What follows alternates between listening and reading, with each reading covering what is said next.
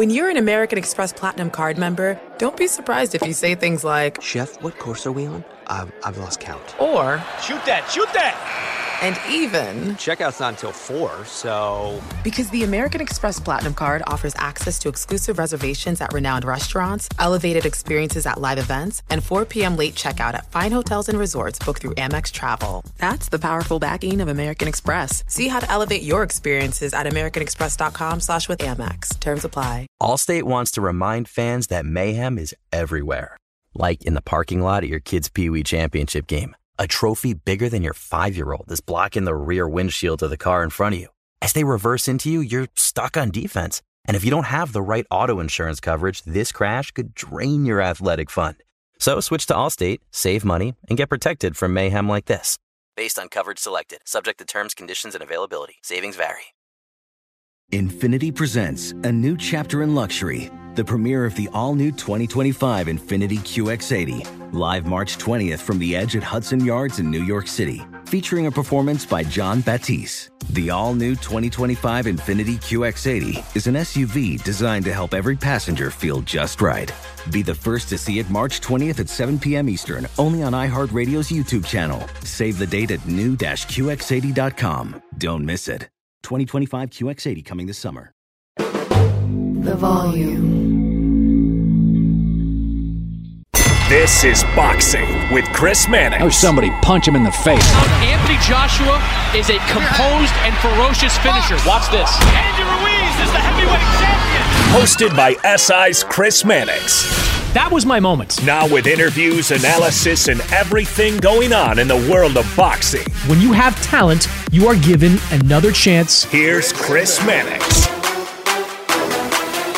Welcome back to Boxing with Chris Mannix, part of the Volume Sports Podcast Network, Colin Cowherd's Podcast Network. We are live right now on AMP.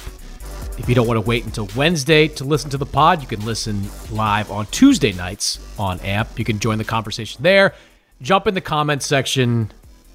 Make it a free-for-all. A reminder, we are nominated for the top podcast in the combat sports category. You can go to sportspodcastgroup.com to vote. There's also a direct link pinned to my Twitter page at SI Chris Mannix.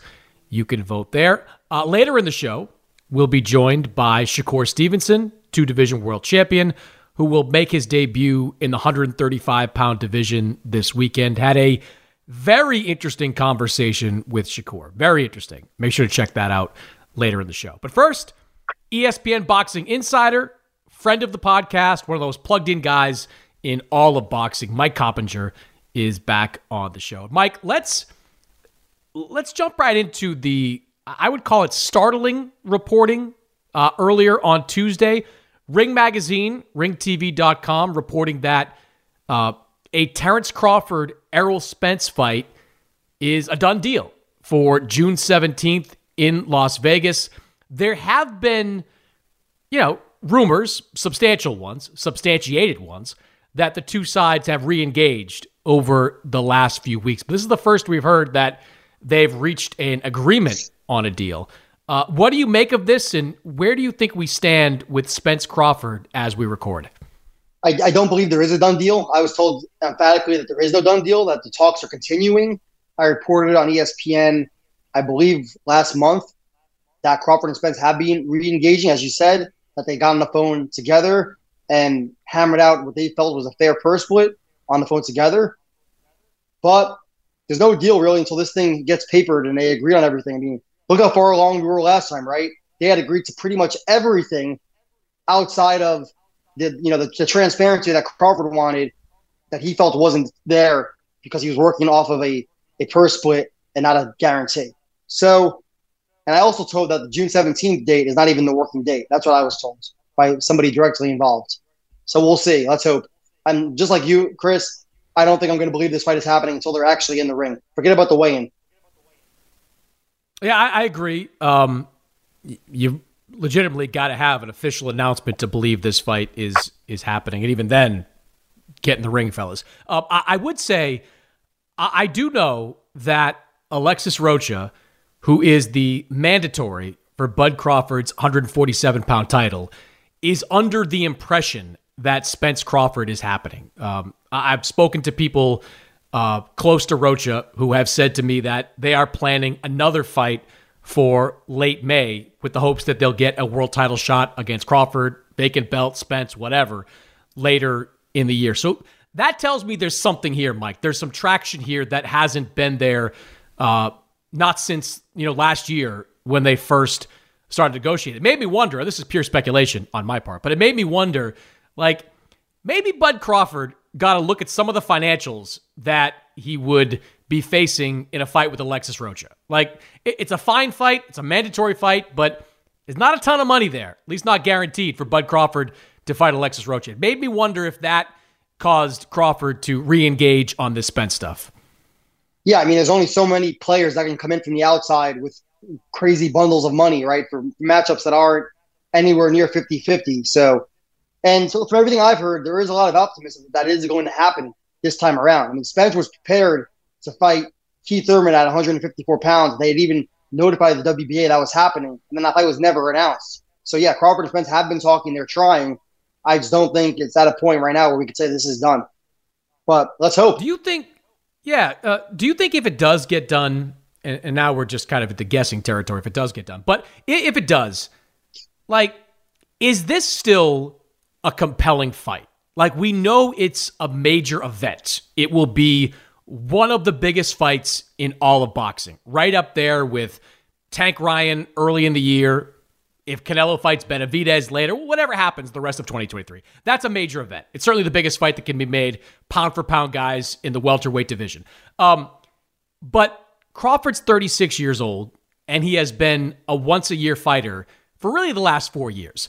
Spence just turned 33, and ironically, he will have a longer layoff than Crawford would be coming off because he hasn't fought since last April when he beat Yordenis Ugas, and he really hasn't been the same guy since the first car accident, the major car accident. He had another car accident. He had an eye injury a couple of years ago. Like, my Mayweather-Pacquiao tingle, Mike, is kind of going off here when it comes to Spence-Crawford. Do you feel like we're still within that window where this is a great fight in the ring and not just a great event outside it? I mean, you certainly make some great points about the inactivity of both fighters. They're advanced, not advanced age, but they're advancing ages. But I think it is still very much a compelling fight, given their style clash, given how much these guys like to mix it up in action fights. You never see either guy in a boring fight that I can remember. Crawford looks really good against, I think, a solid welterweight in David Avanesi in December. Spectacular knockout. I don't know how many people saw it, but it happens. Well, I think I do. They saw the knockout. I've got a pretty good idea. We know they saw the actual knockout. I think I know how many people bought it on pay-per-view, but I'll leave that alone. But, Errol Spence, Dennis Ugas is a top fighter. That was a great win. He stopped him. And I think if Crawford fights Spence, Spence is going to be trying to, work on the inside, exert his strength in there, exert his size. Terrence Crawford is a switch hitter. I think it's a great fight. But it's got to happen this year. Yeah, that's the window. If you had, look, again, we're at this point, we're now both acknowledging they're talking. Gut feeling, do we get it? Does this get done before the end of the year? I'm going to say yes. I would, but I would have said yes if you said the same thing to me 1 year ago. But given how many times now they've been down this road, you have to feel like they're, if they're going a second, third time around, that's got to be more advanced, right? Remember Mayweather Pacquiao? They have been in talks, didn't happen. Back in talks, nothing. And then finally it got done. And I think the same for Fury and Usyk, where you had the failed talks this time around. Maybe it gets done for later in the year. There's at least a foundation to build on, right? Yeah, and again, the Rocha thing is interesting to me because he had the power to enforce his mandatory status. Like, he could force a purse bid. That never came to fruition.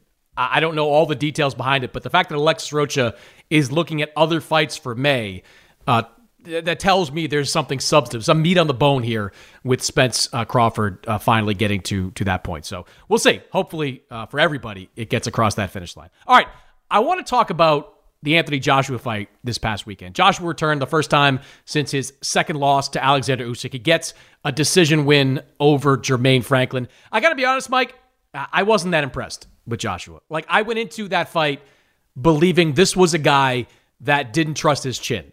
I finished watching that fight believing this was a guy that doesn't trust his chin. Everything he threw with power was one shot, then get out of the way, block. He didn't engage like the Joshua we've seen engage against Charles Martin and Dillian White and Vladimir Klitschko.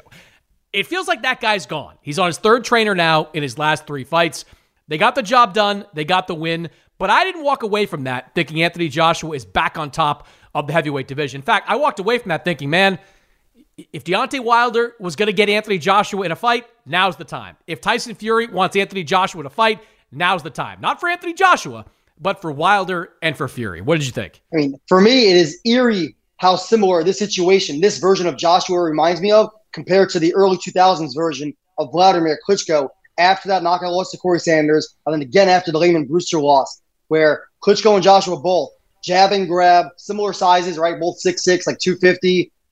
Safety first. They don't want to jump into the spaces necessary to both score knockouts and take those kind of damaging punches. And I don't think Klitschko ever regained the confidence in his chin.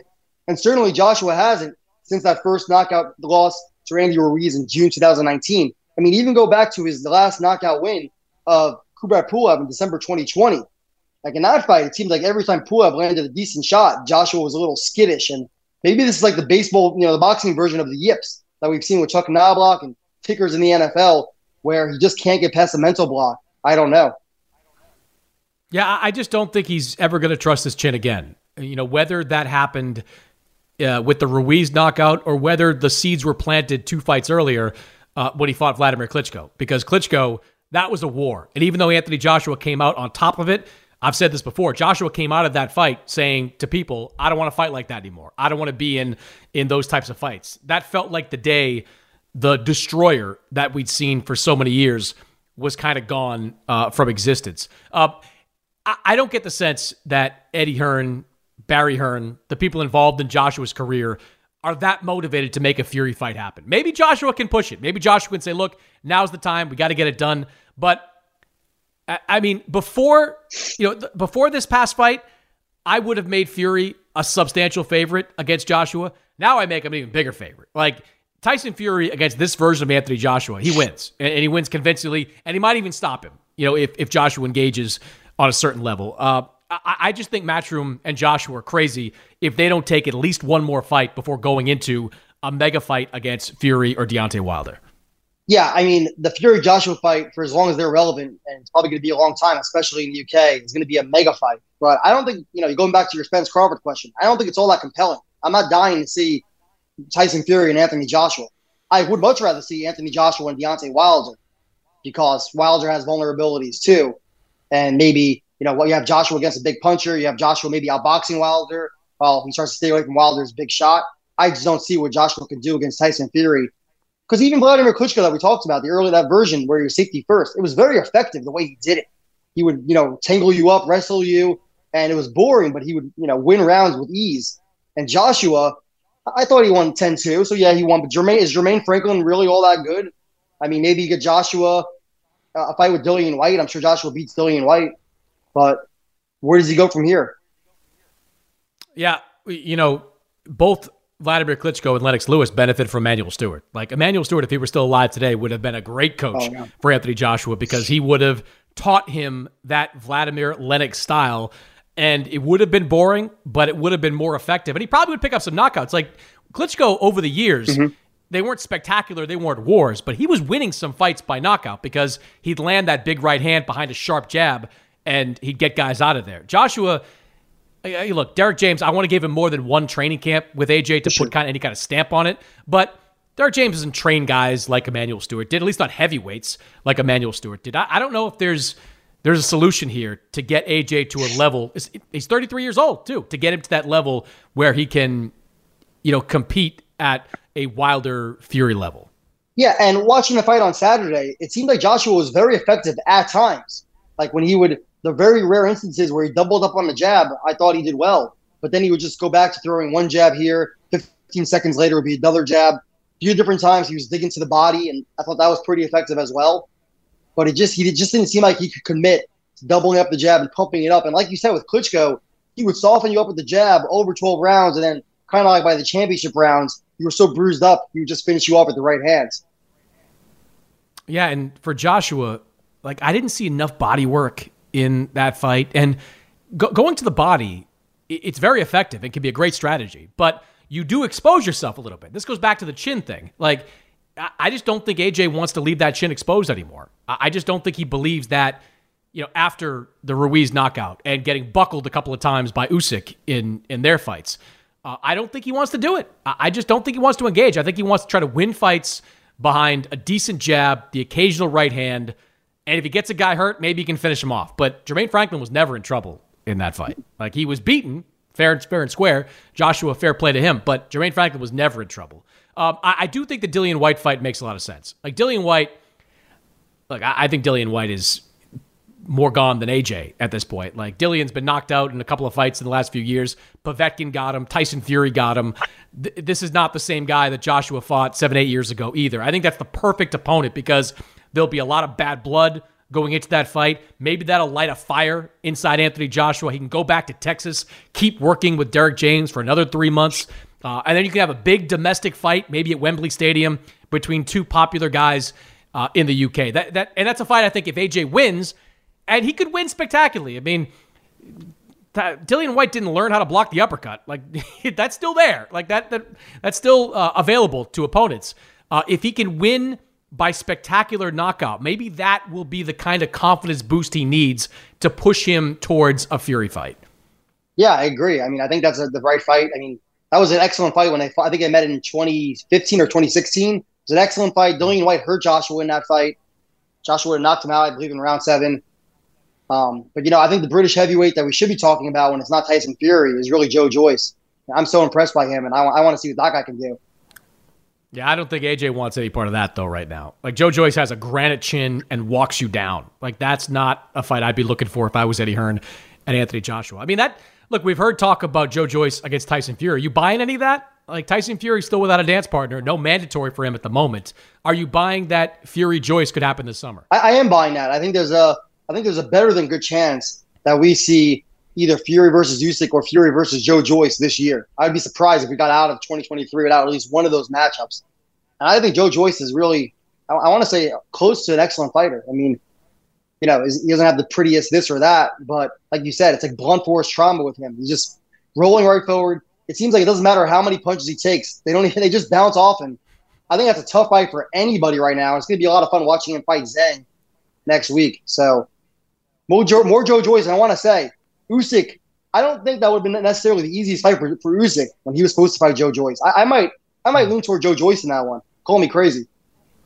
I think Usyk, because he's always in tremendous shape and he moves well and he's comfortable going the distance in those types of fights, I'd probably make him the favorite because I think he'd stay out of the way more than Joseph Parker did and more than some of the other guys that Joyce has fought did. But you have to be in 12-round shape to fight Joe Joyce because he's going to keep coming. I remember watching the Parker fight, and it just amazed me. Parker would land a combination, and then he'd get out thinking they have a couple of seconds to kind of regroup. Joyce was right there, right back on top of him, and kept wearing him down and wearing him down. And Parker's got a good chin. He went 12 with Anthony Joshua. He's got a good chin. And Joe Joyce just mowed him down in the second half of that fight. So, yeah, hopefully we get it. I think Fury-Joyce is a great fight. I think Joshua White would be a great fight in the summertime, and maybe you can start to build a little more towards a Fury and AJ clash. One other thing that was in the news this week was we got an announcement of the undercard for Ryan Garcia against Tank Davis. I didn't have huge expectations, Mike, because when you have a fight that costs this much money, the undercard generally pays the price for it. And I think that's what we're seeing here. I do like the Gabe Rosado-Bektimir Melikuziev rematch. I'm shocked, frankly. Like, Gabe has been telling me for years, man, that he wasn't going to take that fight. He had no interest in facing Bektimir Melikuziev again. They must have made him an offer he couldn't refuse to get on that card. But David Morrell's in kind of a walkover fight. Elijah Garcia there, he should win that fight. Like, I think if I was grading it, I'd call it probably a C or a C- level undercard. What do you think? I mean, I've given up on expecting good undercards at this point in boxing. It just, like you said, it's a financial issue with how much money is being allocated to the main event, especially in this fight. And you and I, you ask any promoter, they always say the same thing, right? Nobody's buying for the undercard. So the promoters in boxing right now have decided that they don't really have to put a lot of effort. And I'm not singling out any one promoter, but just collectively, that's not really a point of emphasis for them. I mean, I think they had that Lucas Matisse, Danny Garcia co-feature, it's a Mayweather Canelo. That to me was probably the last great co-feature fight on a pay-per-view, and a major one at that. I don't know if we're ever seeing that one again. So, but I will say, we have a lot of fights that don't belong on pay-per-view, and this one does at least belong there. I have no issue paying for this one. No, none whatsoever. It's going to be a great fight. Don't blink. See what happens, top of the card, and I'm looking forward to watching that one for sure. All right, so this weekend, we've got Shakur Stevenson back in action. He is making his debut at 135 pounds, a two-division world champion, 126, 130. Missed weight in his last fight against Robson Conceição, but he moves up to 135. Look, he asked everybody to fight him. Couldn't get anybody to say yes to him. So now he's got to settle on kind of a homecoming fight in New Jersey against Yoshiro Yoshino. I guess the question is, are your expectations for Shakur Stevenson at 135 to be as effective as he was at 126 and 130? Absolutely. I think Shakur Stevenson is going to be the pound-for-pound king. I don't know when that's going to happen, but everyone you talk to in boxing says the same thing. This guy is a can't-miss fighter. By all accounts, trains really hard and doesn't have any issues there. He's an incredible talent, and he just hasn't had the opponents yet to prove it. And like you said, I don't think it's any fault of his own. He's been calling for these fights, but I think people see how hard it is to look good against him. He's arguably the best defensive fighter in all of boxing. He's only getting better, and he's kind of a big guy, big frame. So I think he's gonna even go higher than 135. I think we'll see him at 147 before it's all said and done. But I do believe, I do believe that, and I'm with you. This is kind of a homecoming fight. It's hard to get excited about this one, but maybe it's a good showcase for Shakur, and hopefully we get Shakur against either Devin Haney or Vasily Lomachenko at some point. Yeah, what's your take on that? Because I'm of the belief that if Haney wins, he's gone. He's going up to 140. He's not going to try to make 135 anymore. I don't think there's a real interest in Team Haney's camp in a Shakur fight at this point. Not that there never would be, but I think Devin is outgrowing this weight class rapidly. I think he's staying because he's always wanted to fight Lomachenko, and he believes wholeheartedly that he will beat Lomachenko. I don't think he has that feeling, at least in terms of passion to fight someone against Shakur Stevenson. Loma, I think, will fight him. If Loma comes out of this fight with a win, he'll go straight into a Shakur fight. Loma doesn't want any kind of tune-up fights. He wants big-time, marketable, money-making fights. Is that your read on it, too? I was with Devin Haney last week in L.A. I asked him this question about Shakur. He said that he's going to wait and see how his body feels after the fight. He said he's open to fighting at 135 again, but he just wants to see how it feels. And he says it's a big, big fight, obviously. But I do wonder, we've heard, Bob Arum say in the past many times, the marination thing. Is this fight, for how much it's going to cost and for how risky it is for both sides, is this really the right time for this fight? Of course I want to see the fight, but I'm saying from the promoter standpoint, are they really going to try to deliver the fight? What do you think? I don't, because Devin's made a ton of money the last couple of years. I mean, he had to go to Australia a couple of times, but he was paid very, very well to do that. He is being well compensated for this Lomachenko fight. Every time Shakur fights, his price goes up. He's becoming an expensive guy. I just don't think that the pay-per-view buys would be there yet for Devin Haney, Shakur Stevenson. Look, they're both in their mid-20s. Look, I'm all for making big fights happen sooner rather than later, but I don't mind waiting another year to see that fight potentially. I wonder, though, I do think Uncle Eddie is going to be calling young Devin Haney when this next fight with Lomachenko is over, because Eddie's kind of a player now. Not the Top Rank isn't, but Eddie's kind of a player now in the 140-pound division as well. The DAZN, quote, side of the street could also include Ryan Garcia in the foreseeable future at 140. I think Eddie Hearn is going to make a play for Devin Haney. But Devin's been smart in doing these kind of short-term deals, 2 and 3 fight deals that give him some flexibility, within a couple of years to do whatever fight he wants. And I love that. We see that a lot with veteran fighters. Floyd Mayweather did that. Miguel Cotto did that. Manny Pacquiao, to a certain degree, did that. But guys Devin's age don't often have the kind of control over their career that they should. But Devin Haney has that. So even if he goes to Eddie, I think a Shakur fight is likely down the line. I just think from every time I talk to people around Haney, all I hear about is how tough it is to make this weight. And I remember seeing him in the second fight against Kambosos, and you saw him at the weigh-in, man. Like, you saw his face. Like, it was so drawn. He wore sunglasses the entire time. To his credit, he's making the weight. Like, incredible. Like, he's professional, but I don't get the sense he wants to do that anymore after this fight. I think Lomachenko and then 140, here he comes. Yeah, and I agree. Full credit to Devin Haney taking control of his career because he gets to fight whoever he wants to fight, really. And if he does stay with Top Rank for one more fight, I mean, how big is a Devin Haney versus Josh Taylor fight later this year, or even Teofimo Lopez? I said Josh Taylor because he's the favorite, but Haney, if he beats Lomachenko versus the winner of Taylor versus Lopez at 140, I think it's not a monster commercial fight, but it's a monster fight for boxing fans. Oh, it's huge. And then if you're Devin Haney, you can start talking about Ryan Garcia. Those two guys have been circling each other since the amateur days. They fought 5 times in the amateurs. Whatever happens with Ryan and Tank. I mean, imagine if Ryan beats Tank. A Haney fight would be even bigger at that point. But it's going to be big no matter what. And there are a lot of good options for him at 140. I mean, Regis Prograis is kind of just out there. I don't think anyone's going to fight Regis Prograis. He might just, just be hanging out for the rest of his career, just sort of doing nothing. But that's a big fight. If I'm Devin Haney, I'm continuing to do exactly what I've been doing. He was kind of a Showtime fighter early on that wasn't affiliated with PBC. He goes to Matchroom, makes a bunch of money, wins a world title. He goes to Top Rank, gets 2 big paydays in the Undisputed Championship at 135, and now in his mid-20s, can do whatever he wants. Like, it's incredible. Kudos to Devin Haney and his team for doing that the way they did. But we'll see what happens with him after Lomachenko. Last thing I want to talk about, Bam Rodriguez back on Saturday, dropping down in weight. You don't often see this in boxing where a title holder drops down in weight in pursuit of another world championship. Usually it's the other way around. Bam Rodriguez is going down to 112 to face Christopher Gonzalez. And look, I'm pretty optimistic that Bam is going to be fine, but look, it's not always successful where guys drop down in weight and have the same level of success. I mean, Manny Pacquiao did it, years ago. Nonito Donaire, more recently, he did it, dropping down in weight. But you've got some high-profile examples of failure. Chad Dawson famously went to 168 and got beat up by Andre Ward. Glenn Johnson, I think, has done it a couple of times. So what are your thoughts on Bam going back down to 112 for a world title fight?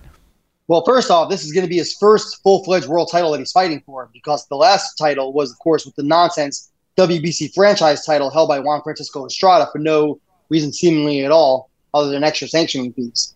So I like it because 112 is now heating up, especially on the matchroom side. I mean, Sonny Edwards is a fantastic fighter and a great personality. I would love to see Sonny Edwards against Bam Rodriguez. Still have Julio Cesar Martinez out there with matchroom at 112 with a title. So I think Bam Rodriguez is certainly going to be in a big unification fight later this year. But you're right, it doesn't always work out. I mean, I think the example that comes to me is Oscar De La Hoya, draining himself to fight Manny Pacquiao at 147, looking like a zombie and getting absolutely eviscerated. And then, of course, Roy Jones Jr., after he beat John Ruiz at heavyweight to win a title, comes back and gets completely iced by Tarver at 175. So, look, this isn't as big a jump, but it's not about the 3 pounds. It's more percentages. So it's not the easiest thing in the world.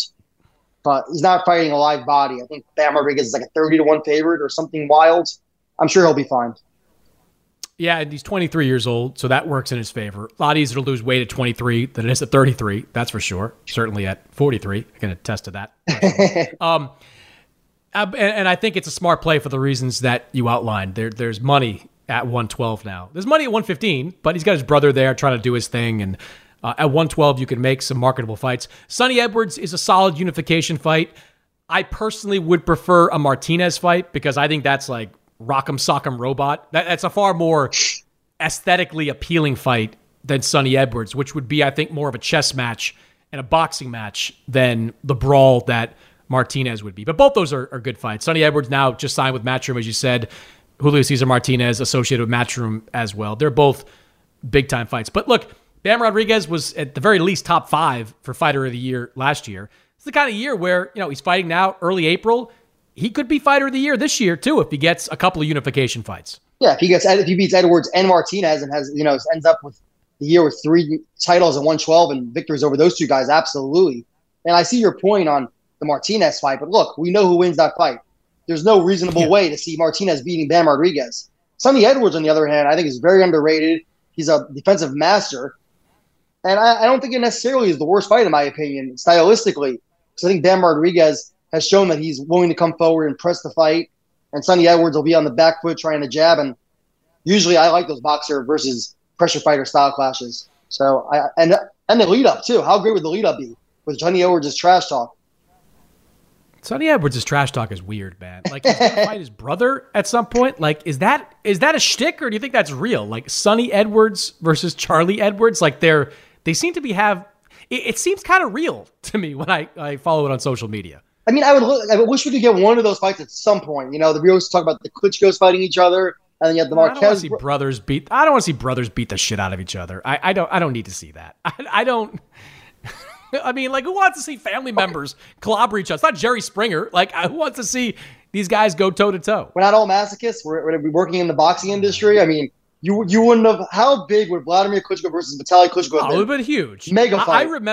I remember like 10 years ago, I was on like PlayStation or something like that, and I started tweeting out live commentary of Klitschko versus Klitschko from Fight Night, whatever the last Fight Night was. And it was shocking how many people engaged on it. Like, wow, I can't believe I'm following along a fake fight on a video game. But it would have been massive, no doubt about it. Although, I mean, Sonny Edwards, I mean, how big is he in the UK? Charlie Edwards, how big is he in the UK? I don't expect that fight, if it ever happened to be, you know, a brawl like maybe the Klitschkos would turn into, or the Charlos. You can imagine those two guys going at each other. But I don't know. I don't get hyped up for Edwards versus Edwards. In fact, I think it's kind of weird. Well, look, I'm mostly joking. Yeah, you're right about that. Like, you don't want to see brothers hurt each other, and it's probably a boring fight because they probably won't want to unless they're just ultra competitive. But we're missing the obvious angle here, Chris, right? You work for the Zone. Tag team boxing. Sonny Edwards and Charlie Edwards against Bam Rodriguez and Cosmo I Franco. know where you're going. There you go. That's your next fight.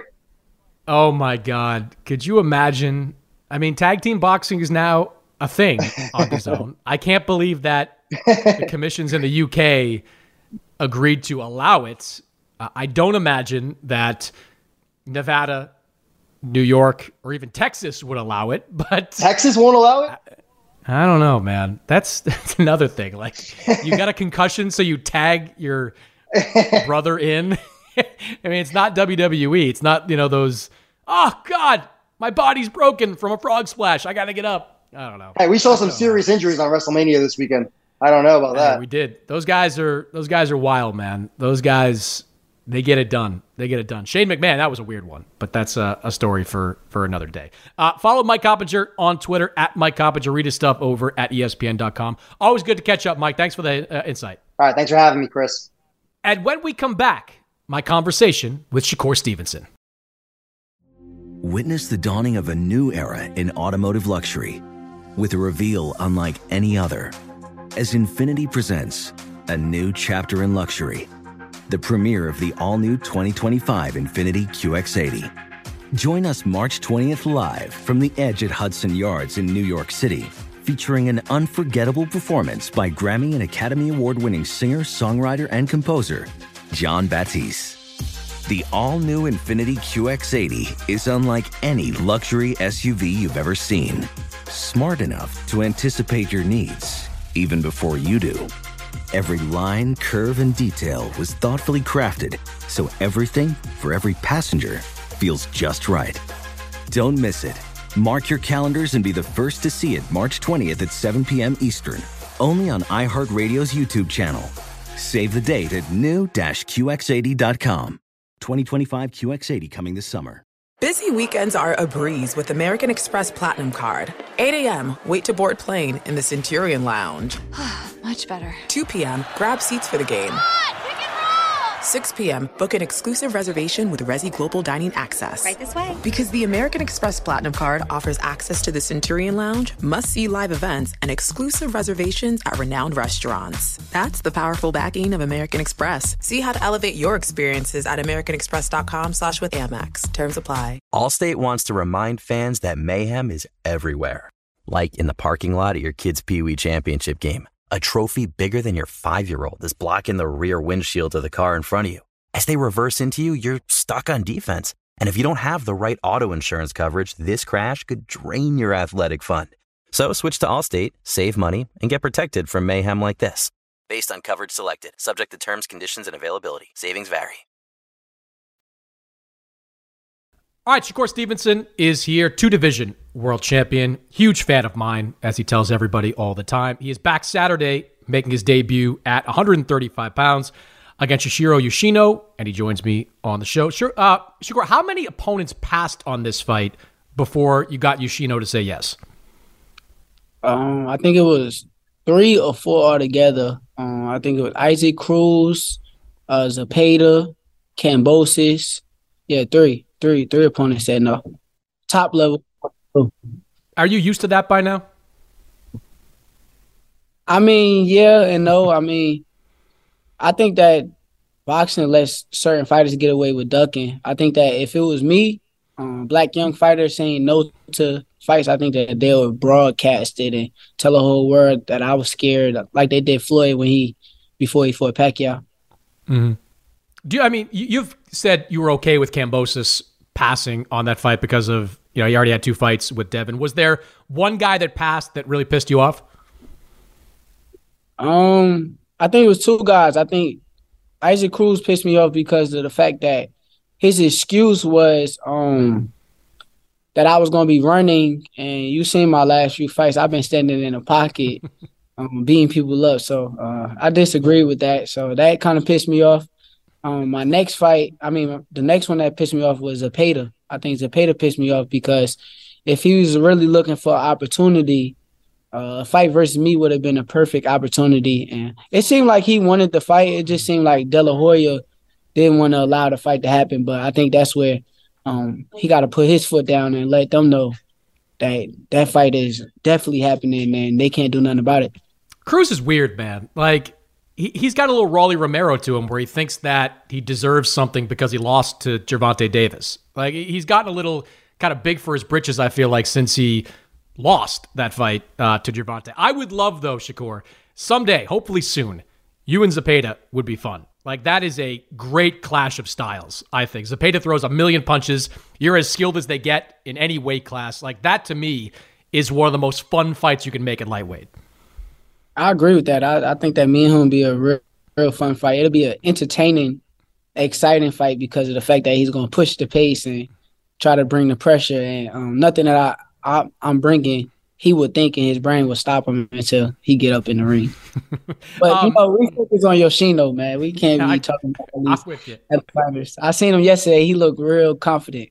Yeah, I bet. I mean, for you, when you have so many guys kind of say no, does it make it harder at all to kind of train for a fight like this, to get up for a fight like this? Nah, not at all. I think that I'm the type of person, I don't listen to narratives. Like, I told you I'm a lot more wiser than I was years ago, so I don't listen to narratives that, this guy is not good. Or that's how upsets happen. That's how you see some big upsets happen in boxing. A lot of people wouldn't have known that Anthony Joshua would have lost to Andy Ruiz. A lot of people would have felt, easy fight. Then you get in there and you believe a narrative that this guy is not as good as they saying, everybody saying he's not that good, and you believe that same narrative. You go in there and you be lackadaisical and you let off the gas. So I don't listen to narratives. I think this dude he may be the toughest opponent of my life. Whoever would know until you get in a ring with somebody. You don't know how much he trained to high in shape he will be. So I got to take him as I'm fighting the biggest fight of my life right now, and that's how I look at this fight. So it's not hard to stay motivated at all. Yeah, he's got some legit power, that's for sure. At least he's shown that in recent fights. I've heard you say in interviews recently that your focus right now is on a completely different level. Explain that to me. Why is your focus so much better right now?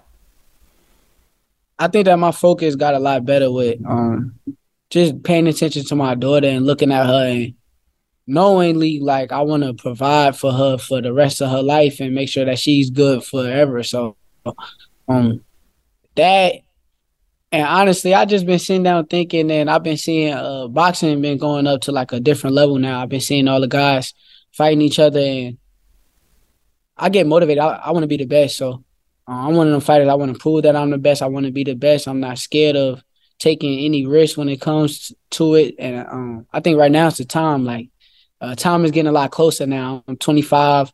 Them big fights is really close. Like they could happen maybe next fight or next year. So I got to be on the top of my A game, man. I think that's what's been making my focus go a lot more up.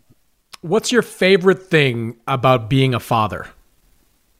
Favorite thing about being a father? I mean, I don't really got no favorite thing because at the end of the day, I'm just enjoying the moment. I'm just enjoying watching her grow every single day. So, maybe favorite thing is her smile. You know, I got dimples and my daughter got dimples too. So, like, it's a beautiful thing when she's like smiling and happy, and that's like some of the best moments that I'll be having. What's your least favorite thing? Changing diapers. Changing diapers is my least favorite for sure. As I mentioned, your first fight now at lightweight. When did you know that you were done at 130 pounds? When I didn't make weight, but honestly, like looking back on it now, I had some disciplines that I gotta take forward on. I had a 6-week camp.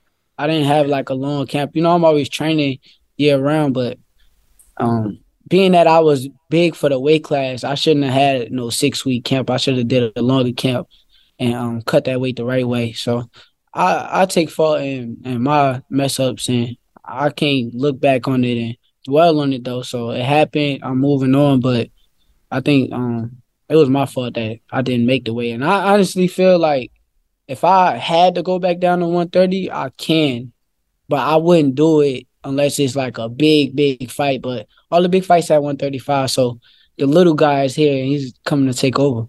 Did you feel like you accomplished everything you possibly could at 130? You won 2 belts, but do you feel like you got everything out of it that you could? I mean, I could have been undisputed at 130. You could say that, but that it. You know, if I'd have went and did that, it'd have been. I don't think that would have been too hard, to be honest. The champions that was there, they solid, but we being honest, none of them could do anything with me. So, as the people who's putting out, the real competition is at 135. So, I'm here now, and like I said, the little guy is here to take over. Yeah, I got a little bit excited about the Cordina fight after Cordina had that loss, or that win. But maybe down the line, that could be a big fight at 135. Second Cordina straight. Can't do nothing with me. He It's can't a fun do nothing fight, with though. me. He's a good fighter, but he can't do nothing with me. I've been around him for years. We came up in the amateurs together. We went to the Olympics together. I'm a whole different animal. Well, I'll give you a chance to go to the UK and get a big fight there. That'd be fun. Yeah, if he could, help sell it out, I think I'll be the name if I go there. So, second straight fight for you in your hometown of Newark. Were you a Marvin Hagler guy kind of growing up? Obviously too young to see him, but were you a fan of Hagler's style being from the same town? Actually, see, I'm a real honest guy, so I'm going to say no. But when I turned pro, I realized how great he was. Like, I went back and watched more fights. I watched him versus Sugar Ray Leonard. I watched him, out of all the 4 dudes, I say he might have been, either number 1. He's right there with all of them, because you got to realize in all them fights, he really won and beat everybody else besides Sugar Ray Leonard. So it's he could be number 1, and everybody else lost to one another when Marvin Hagler was the only guy who really beat all them dudes. And some people argue that he beat Sugar Ray Leonard too. So I think everyone related to Marvin Hagler would argue that he beat Sugar Ray Leonard in that fight. But he was another guy that, maybe not on the same level, but he had a hard time getting fights for a lot of years. And in a way, you've had 2, big, or at least 2 titles, 2 title reigns in 2 divisions. But can you relate to that a little bit? Just struggling to get those big fights made? I definitely could relate, but you got to realize these fighters, they don't like losing. Taking the L on their record, it's not something that they want to sign up for. So they going to say no to fighters like me and, like you said, Marvin Hagler, because they know what they dealing with. That's a really hard fight to win at the end of the day. Everybody knew they signed up to fight Marvin Hagler. He was gritty, tough, was going to put punishment, and he knew how to win. So at the end of the day, fighters like us, it's going to be hard for a lot of people to sign up to fighters, and that goes along with the bigger fighters in the division too. I'm interested to see if they say yes to me too, because at the end of the day, I'm a bad motherfucker when it comes to this boxing shit. Ray Leonard once told me that he said after the fight with Hagler, he saw him at like some event in Vegas, and he went up to him and he said, Marvin, let's do the rematch. And Hagler looked at him and said, "Get a life, Ray." So he wasn't going to do it. It's just that guy when he made up his mind, he was done. He was done. Yeah, he felt like he got robbed, right? He did. He wasn't giving Ray the rematch. He went off to live in Italy and do B movies and whatever the hell he was doing over there for the second Actually, half. I went to Italy when I was a kid, and I saw him on the TV. I swear to God. I went to Italy for a tournament, actually a training camp before a tournament, and I'm right there. I'm watching TV. I don't know why I'm even watching TV. I don't understand what's on the TV, but I swear he popped up on the screen. I'm like, yo, look at Marvin Hagler. It's so great. He was in so many weird movies and later on in life, and he lived happily ever after over there for a long time. The belts that you're after are going to be on the line May 20th. Like, what's your mindset watching that? Like, I know you're friendly with Devin under the same promotional banner as Loma. If Devin wins, I think we both agree he's gone. Like, he's going to go up to 140 and try different things. So if he won, you'd have a chance at a vacant title. If Loma wins, like, you could conceivably fight for all 4 belts in your next fight. Like, do you have a rooting interest in that fight? No, I really don't. I can't. I'm real at the end of the day, so I'm not gonna go against the grain. Just because the situations will be better for me. I still would like to see Devin win that fight. Like you said, I was cool with him, but if he do wins and he do decides to stay at 135, I'm definitely down for a big fight. If he want to give me an opportunity at them belts, I definitely would enjoy that fight, and I would enjoy becoming a champion. Yeah, that'd be a great fight at 135, even 140. I know you've said in the past maybe you guys will meet at that next weight class, but it's a great fight either way. Last thing for you. We saw with Top Rank last weekend, Robeisy Ramirez won his first title at 126.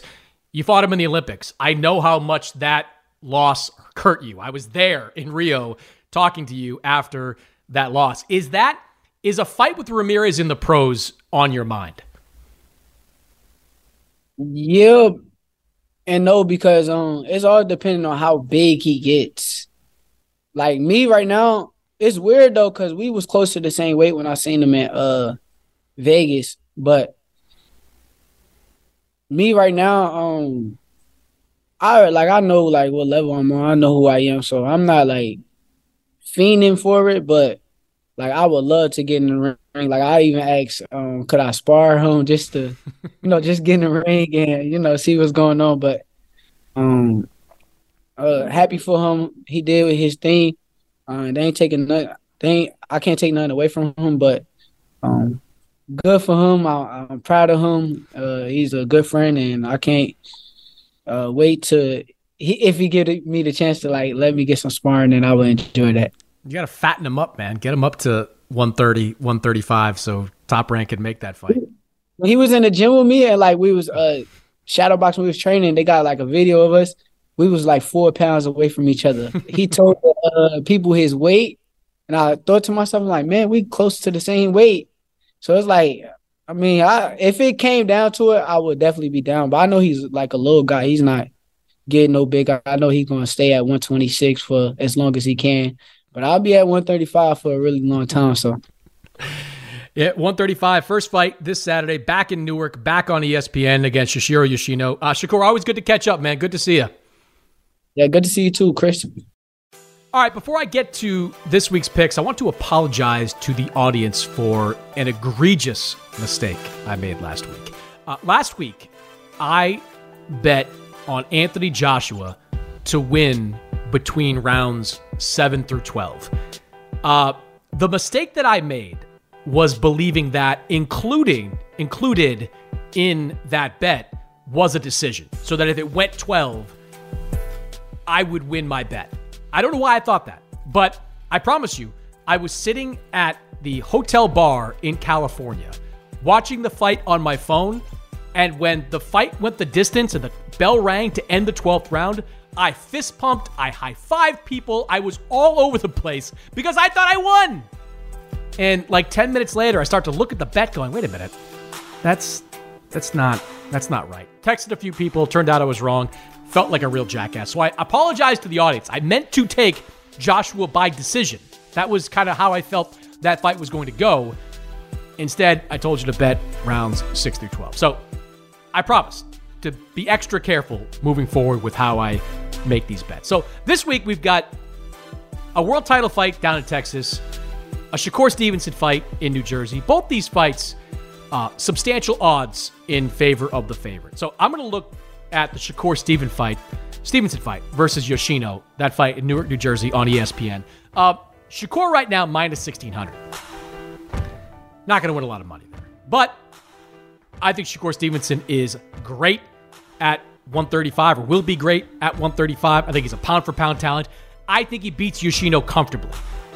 So if you want to put a lot of money on it, you're going to have a chance to make some money back because I think Shakur Stevenson deserves to be a massive favorite in that fight. Shakur Stevenson by points or decision. That's the bet I would make where you could load up a little more and make a little bit more money. Minus 210, according to FanDuel, for Shakur Stevenson to win by points or decision. I don't think he gets the stoppage against Yoshino. Yoshino's a tough guy, comfortable at this weight class. I think Shakur might be feeling himself out a little bit, trying to figure out how strong he is at this weight, how much power he can take at this weight. So Shakur Stevenson by points or decision is where I would go with my money this weekend. So Shakur Stevenson to win, that's an easy one. Shakur Stevenson by points or decision, that is your chance to make a little bit of money if you load up on that bet. Those are my picks. Good luck this weekend. That's it for this week's episode. My thanks to Mike Coppinger and Shakur Stevenson for joining the show. As always, subscribe, rate, review this podcast on Apple Podcasts, Spotify, wherever you download podcasts. And I'll see you next week.